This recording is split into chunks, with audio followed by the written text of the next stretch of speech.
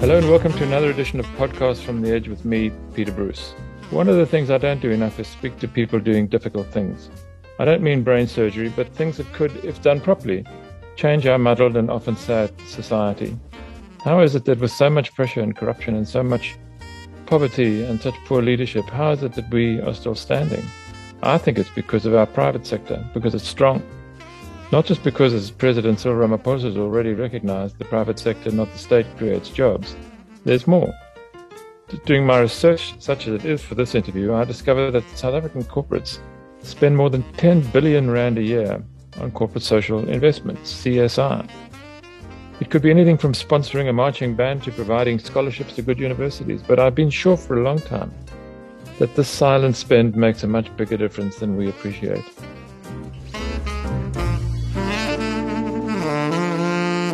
My guest today will know that feeling of satisfaction, I'm sure.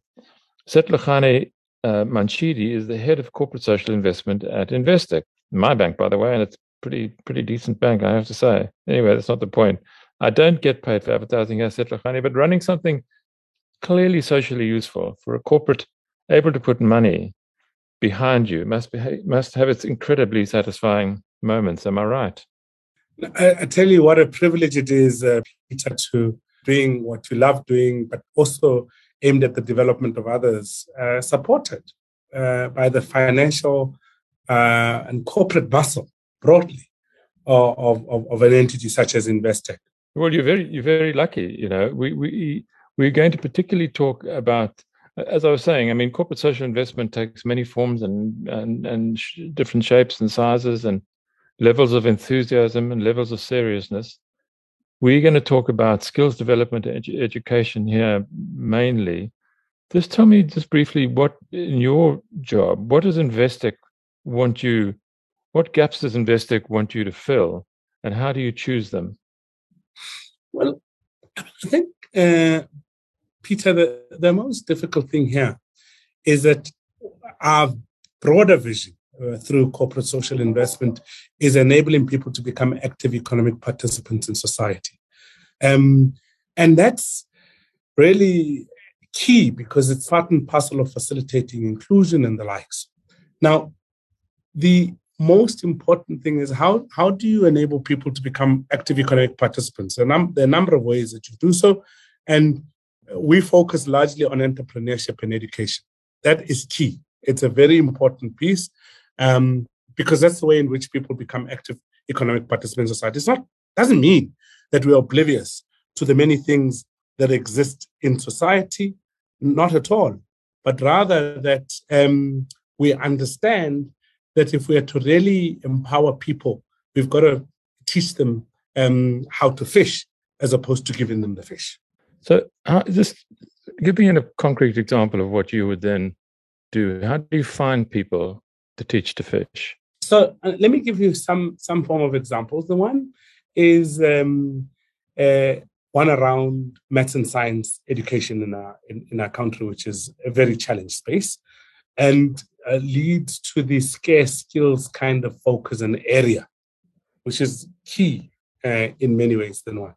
And one of our flagship programs is called ProMaths, and in essence, what ProMaths does is it's extra maths and science tuition over weekends, school holidays, and the likes to a select few of schools. So we've got about 10 centers or sites across the country with a capacity of about 5,000 learners in grades 10 to 12 giving the support. And in essence, we partner with the schools themselves. Nobody can walk off the streets and say, I want to be part of ProMaths. The schools are the ones that say, here are kids, they feed the schools, and we choose one central location, and they come and attend there. And we matriculate about 1,200 a year, and we contribute and have been for the past 5 years or so, at least 5% of the distinctions in maths and 6% of the distinctions in science come from this base, a very small base for that matter. But this is awesome because it's indicative of the fact that potential is in all of us. You don't have to go to Bishop's or St. John's or any of the other private schools to achieve the kind of results that we get. I mean, we move kids from 20% sometimes 30% to 90% or even 100% maths and science. And that has seen people produce amazing results. But I think most important is not about producing amazing results. I often say, yes, we celebrate the results. But actually, the key question is, what do they go to do with those results post matriculating and getting into varsity and graduating, which is awesome because a huge number of those end up being employed. Others even starting their own businesses and the likes. But yeah, the key point is we're after enabling people to become active economic participants, and that's one way through education that we do so. But certainly, so once you've identified somebody and you've said find them in grade 10 and you put them through, you've got them a good maths mark in matric, and you've seen them. Do you follow them through university? I mean, do you? Yeah. So we do. I mean, so we've even started what we call a Promet bursary fund. So this bursary fund, which last year, for example, gave about 74 full cost bursaries to youngsters who would have just come through this program. It's ring-fenced just for beneficiaries of this program. But besides that, some of them go into mainstream bursaries and other bursaries otherwise. And we even have established Promet alumni chapters at universities because it's important in creating a home away from home, a sense of support, and ensuring that they make it out the other end within record time. And every now and then we do independent reviews or studies of the program, including of where our students are, what difference are they making, and the likes. And that's it. What we're really after is the fact that not only did they produce those results, they end up becoming active economic participants in society. And that's key. And that's why relevance is important, because it's not about just broadening access. It's about broadening access, yes, but supporting in a particular space that or leads to scarce skills, qualifications being pursued. How many people are we talking about here? I mean, let's just take a freeze frame of today.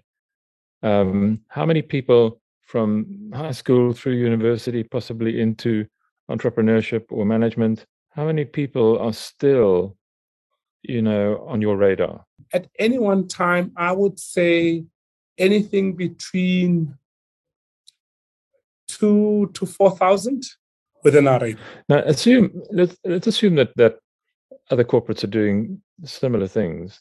We were talking before we started about the extent to which people do different things. In other words, and it's difficult to arrive at a sort of a national push for, say, math skills or welding skills or whatever it might be.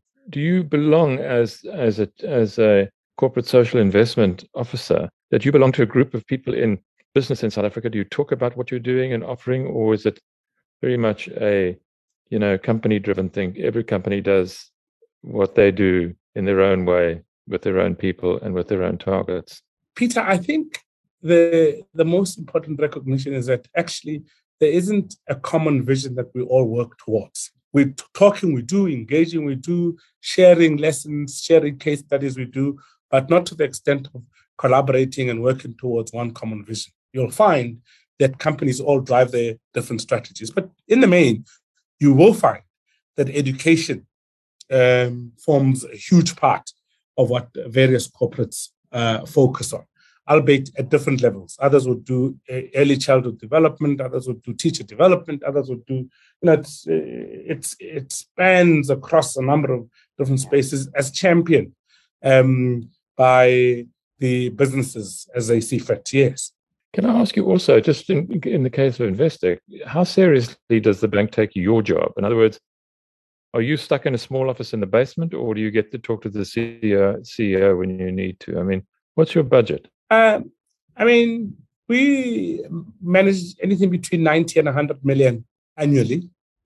But I do feel heard, listened to, recognized, supported. I mean, I've been with Investec for 19 years now. Now, Peter, I want to say to you, if I didn't feel as supported, as engaged, as heard, as seen, And the extent to which our purpose is very clear. I mean, this is a purpose for the broader bank, which is creating enduring worth living in and not of society. So it's very much embedded in our DNA. So this is part and parcel of who we are, and it's hugely supported. How do you know when you're getting it right? I mean, how do you know that you've got it right, that you're concentrating in the right way, that your program is the right thing for you to? That's the right way to spend your annual 100 million rand. You know, Peter, the difficulty is, I often say to people in the South African context, if I put 101 people in a room and I said to them, what kept them, or what keeps them awake at night on the socio-economic front, there'll be 101, if not 202, if not 303, very legitimate causes to support. And therefore, the difficulty with in our space is we have to say no more than we can say yes, not because the causes are not worthy of support, but simply because you've really got to think long and hard around the degree of focus and what informs your focus. So a huge part of what informs our focus is a lot more around the vision of enabling people to become active economic participants. There's also understanding that Investec by its nature is not everything to everyone. And therefore, even in our CSI space, it shouldn't be.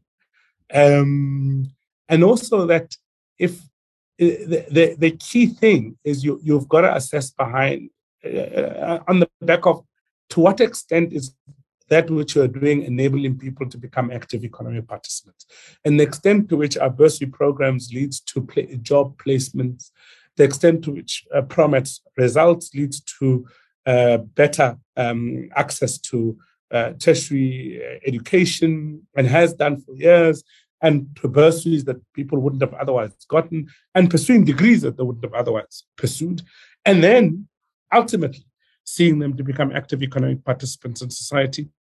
That's when we know, to the extent to which we support entrepreneurship efforts and the likes, and you see the extent to which businesses, the emerging businesses are growing, are starting to employ people. That's when you start seeing and saying, there's something to show for it. And it's not the anecdotal stories that one tells you. It's when I can start by telling you, to the extent that I've told you already, that 6% of the distinctions in science in this country nationally come from this program. That's massive. Listen, I'm attracted to an argument, and I did share it with you ahead of talking to you, that says that levels of education don't correlate well with the economic performance of a nation. Ricardo Hausman of the Kennedy School at Harvard wrote a very provocative article a few years ago where he basically said that as an economic driver, education doesn't work.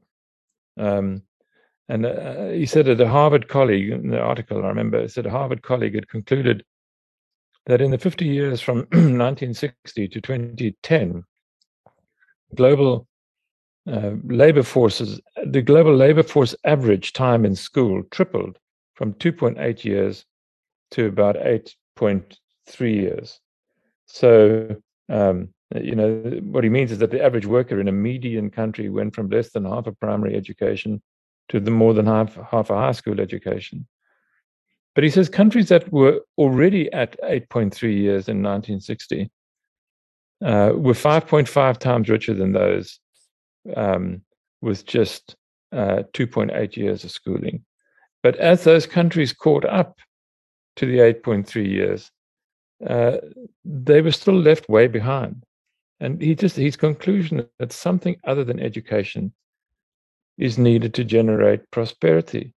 And I can't help thinking, just reading the article, because he talks about how China started behind Tunisia, Mexico, Kenya in 1960, and has now blown everybody out of the water economically. The same can be said, he says, of Thailand and Indonesia vis-a-vis Cameroon, Ghana, or the Philippines.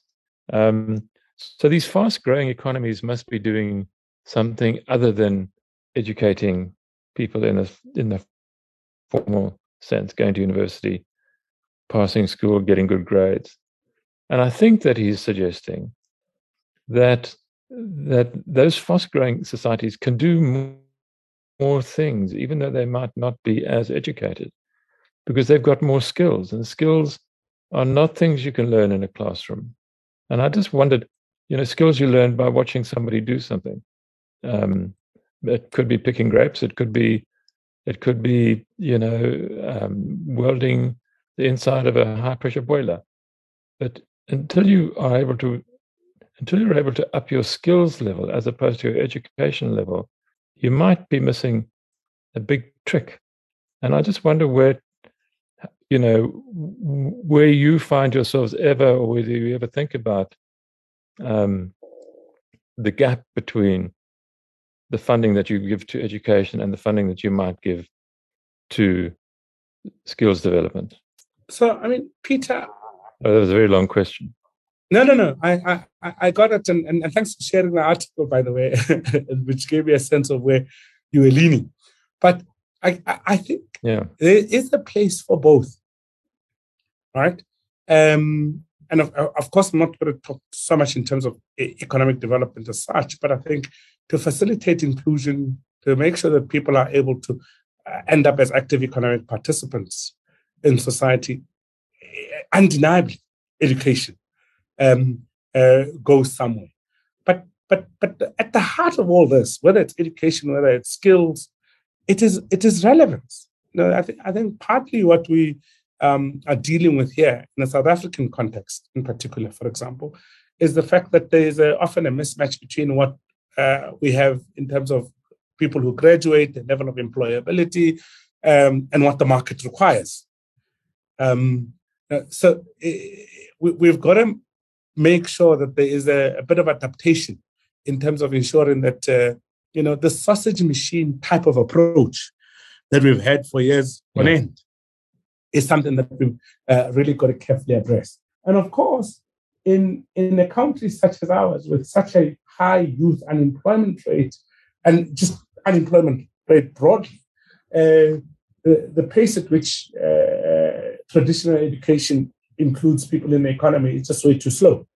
And we've got to be looking at how skills development can fast-track people's inclusion in the economy, whether be it entrepreneurship-related skills development, be it IT, coding, and a whole host of others, of course. But we've got to argue that there is a place for both. And of course, sadly, we've let go of apprenticeships and a whole host of other things that may have facilitated people's entry into the economy. So I agree, and this is why we play in the spaces we play, both in the mainstream education front, but also on the entrepreneurship side of things, where we've exposed people not necessarily to traditional education as such, but to entrepreneurial kind of training, entrepreneurial kind of exposure, practice, and I hope I've given you some sense. Yeah, no, absolutely. I mean, the dropping of apprenticeships seems to me completely insane. What would possess anybody to prevent the actual passage of knowledge from one human being to another one? The call is now for, or there's been a call, or the media has addressed it as a call for solidarity to find among its members or sympathizers people who know electrical engineers who can help Eskom.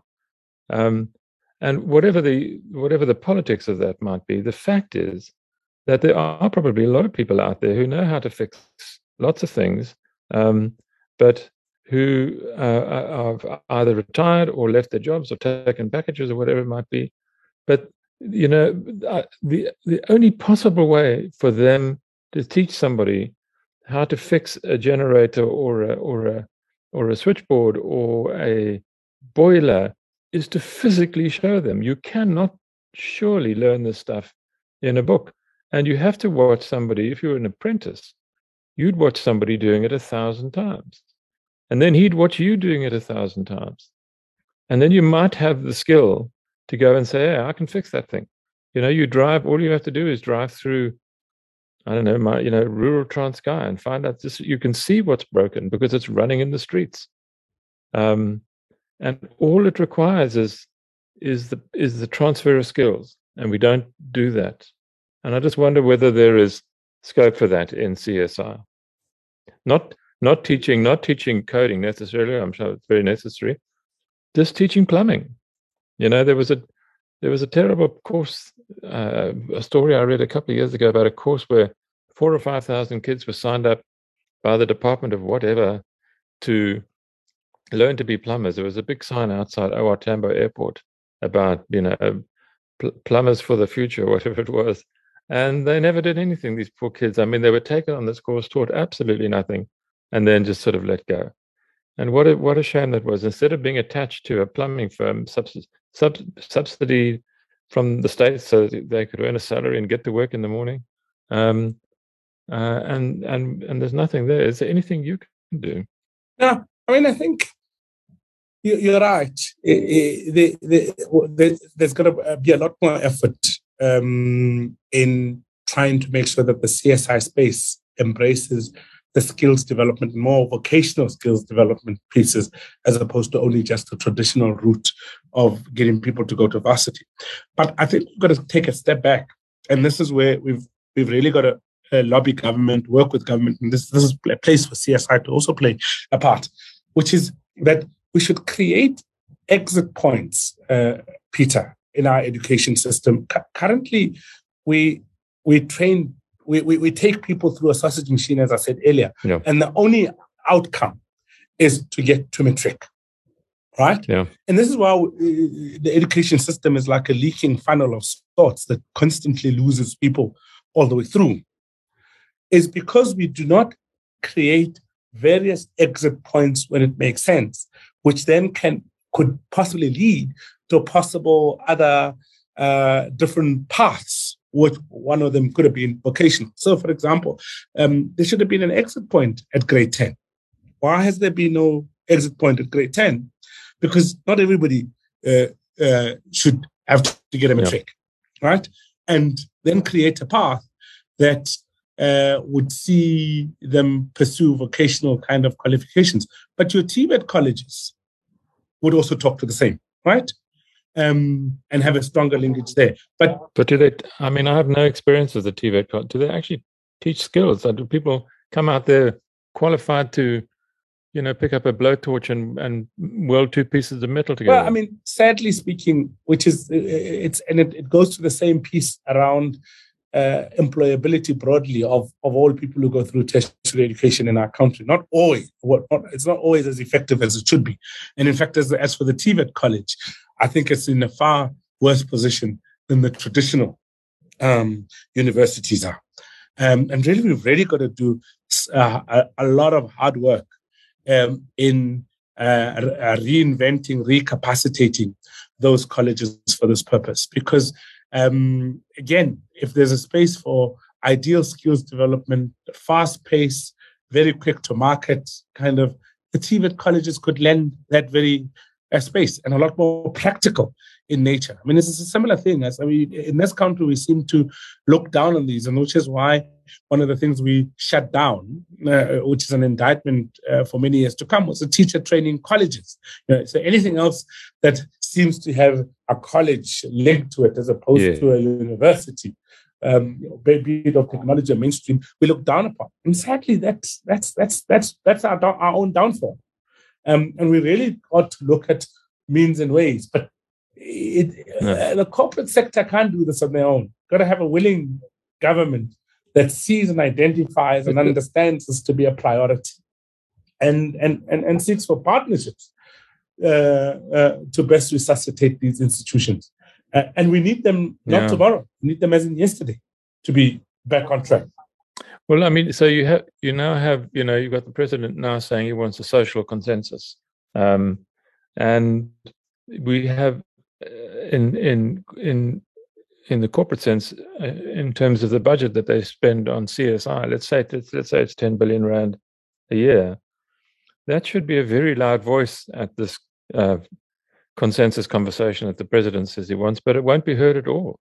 It'll take place at a very sort of high level of macroeconomic policy, and it won't be about teaching people to fix pipes and fix switches and electrical or change light bulbs. I mean, it will simply the great pity is that it won't go into detail, because detail is where the mistakes get made, and the when the details aren't fixed, water doesn't flow, lights don't come on, and I just wonder, and I'm sorry, it's not your job, but if business were able to get its CSI voice heard louder, would it just be a jumble of noises, or would there be, do you think, a central helpful message to government that we could, with some thought, get better results at the level of skills? I'm not talking about education and mathematics, just how to do things. I think there could be, and it is really more a sense of does government have the appetite to listen and to see? Part of what we've always argued in many respects when I speak to my colleagues in CSI is that through the bits and pieces that we do, we've created capacity to deliver. If I was to look at the Promise example that I spoke to earlier, we've got a government partnership only in the Department of Education, with the Department of Education in the Free State. If only government and all government departments could see this and say, here's the capacity. They themselves don't necessarily always have the internal capacity, but they may have the financial resources to come into partnership with. And that's what shifts the dial. So even in the context of the skills development, it has to be a serious threat. It is the acknowledgement, first and foremost, that as government, we don't always necessarily have the capacity to shift the dial. And we need to come into association and partnerships with those who can help us shift the dial. It's not a bad thing. Do you think the government recognizes that there is a difference between an education and a skill? I do think we're starting to hear the Department of Higher Education through Blade starting to make those noises, which seems to indicate that acknowledgement is there. Where NSFAS's emphasis largely has in the past been only on the traditional universities and the like, I've heard noise now being made around how do we resuscitate and how do we channel people to get into TVET colleges. And in fact, I've heard the department went into shift mindset, because that's a big thing we've got to do amongst our youth, to say to our youth, it's not the dentist, it's not necessarily the lawyer, it's not that necessarily going to, earn the most in many instances, not, that you can, as a plumber, as a, boiler maker, whatever it is, but more technical, make a living, and quite a decent living, and make a contribution, most important, in a country such as ours. So I think there is that appreciation, but like most things in government related, the pace is rather slow. And maybe where it is that I would take responsibility, that we as corporate, particularly through CSI divisions, is we've got to try and fast track that acknowledgement. That acknowledgement must be turned into activity, but you can only try. No, you can only try. Absolutely. I just hope that when it comes to negotiating this new consensus or partnership in the country, I hope that people like yourself, and doing the kinds of jobs that you do, and given a little bit more freedom to look around the country than perhaps your colleagues doing big deals and this kind of thing, are able to sort of put your hand up, and say, look, before we start signing any grand agreements with the government, let's just talk about what's happening on the ground. Let's get things fixed. And let's teach people. And as you say, plumbing is a very lucrative proposition if you're in the right place at the right time. And so I presume would be lots of other hand skills simply learned. Brain surgeons learn how to operate on people's brains by watching other people do it. There might be lessons to be learned and books to be read, but it's only watching. Only the transfer of skills can only happen between two humans. It cannot adequately happen, I don't think, in a classroom. But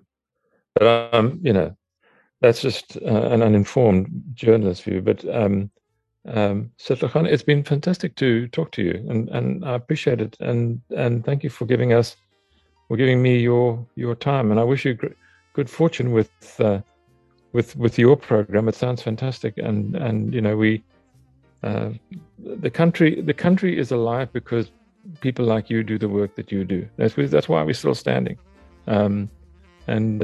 So we should be grateful. I've really enjoyed talking to you. Setlagani Mantshidi, Head of Corporate Social Investment at Investec. I hope people have enjoyed listening to you, and I'm sure they will. Thank you for joining me, and we'll all be back next week with another interesting guest.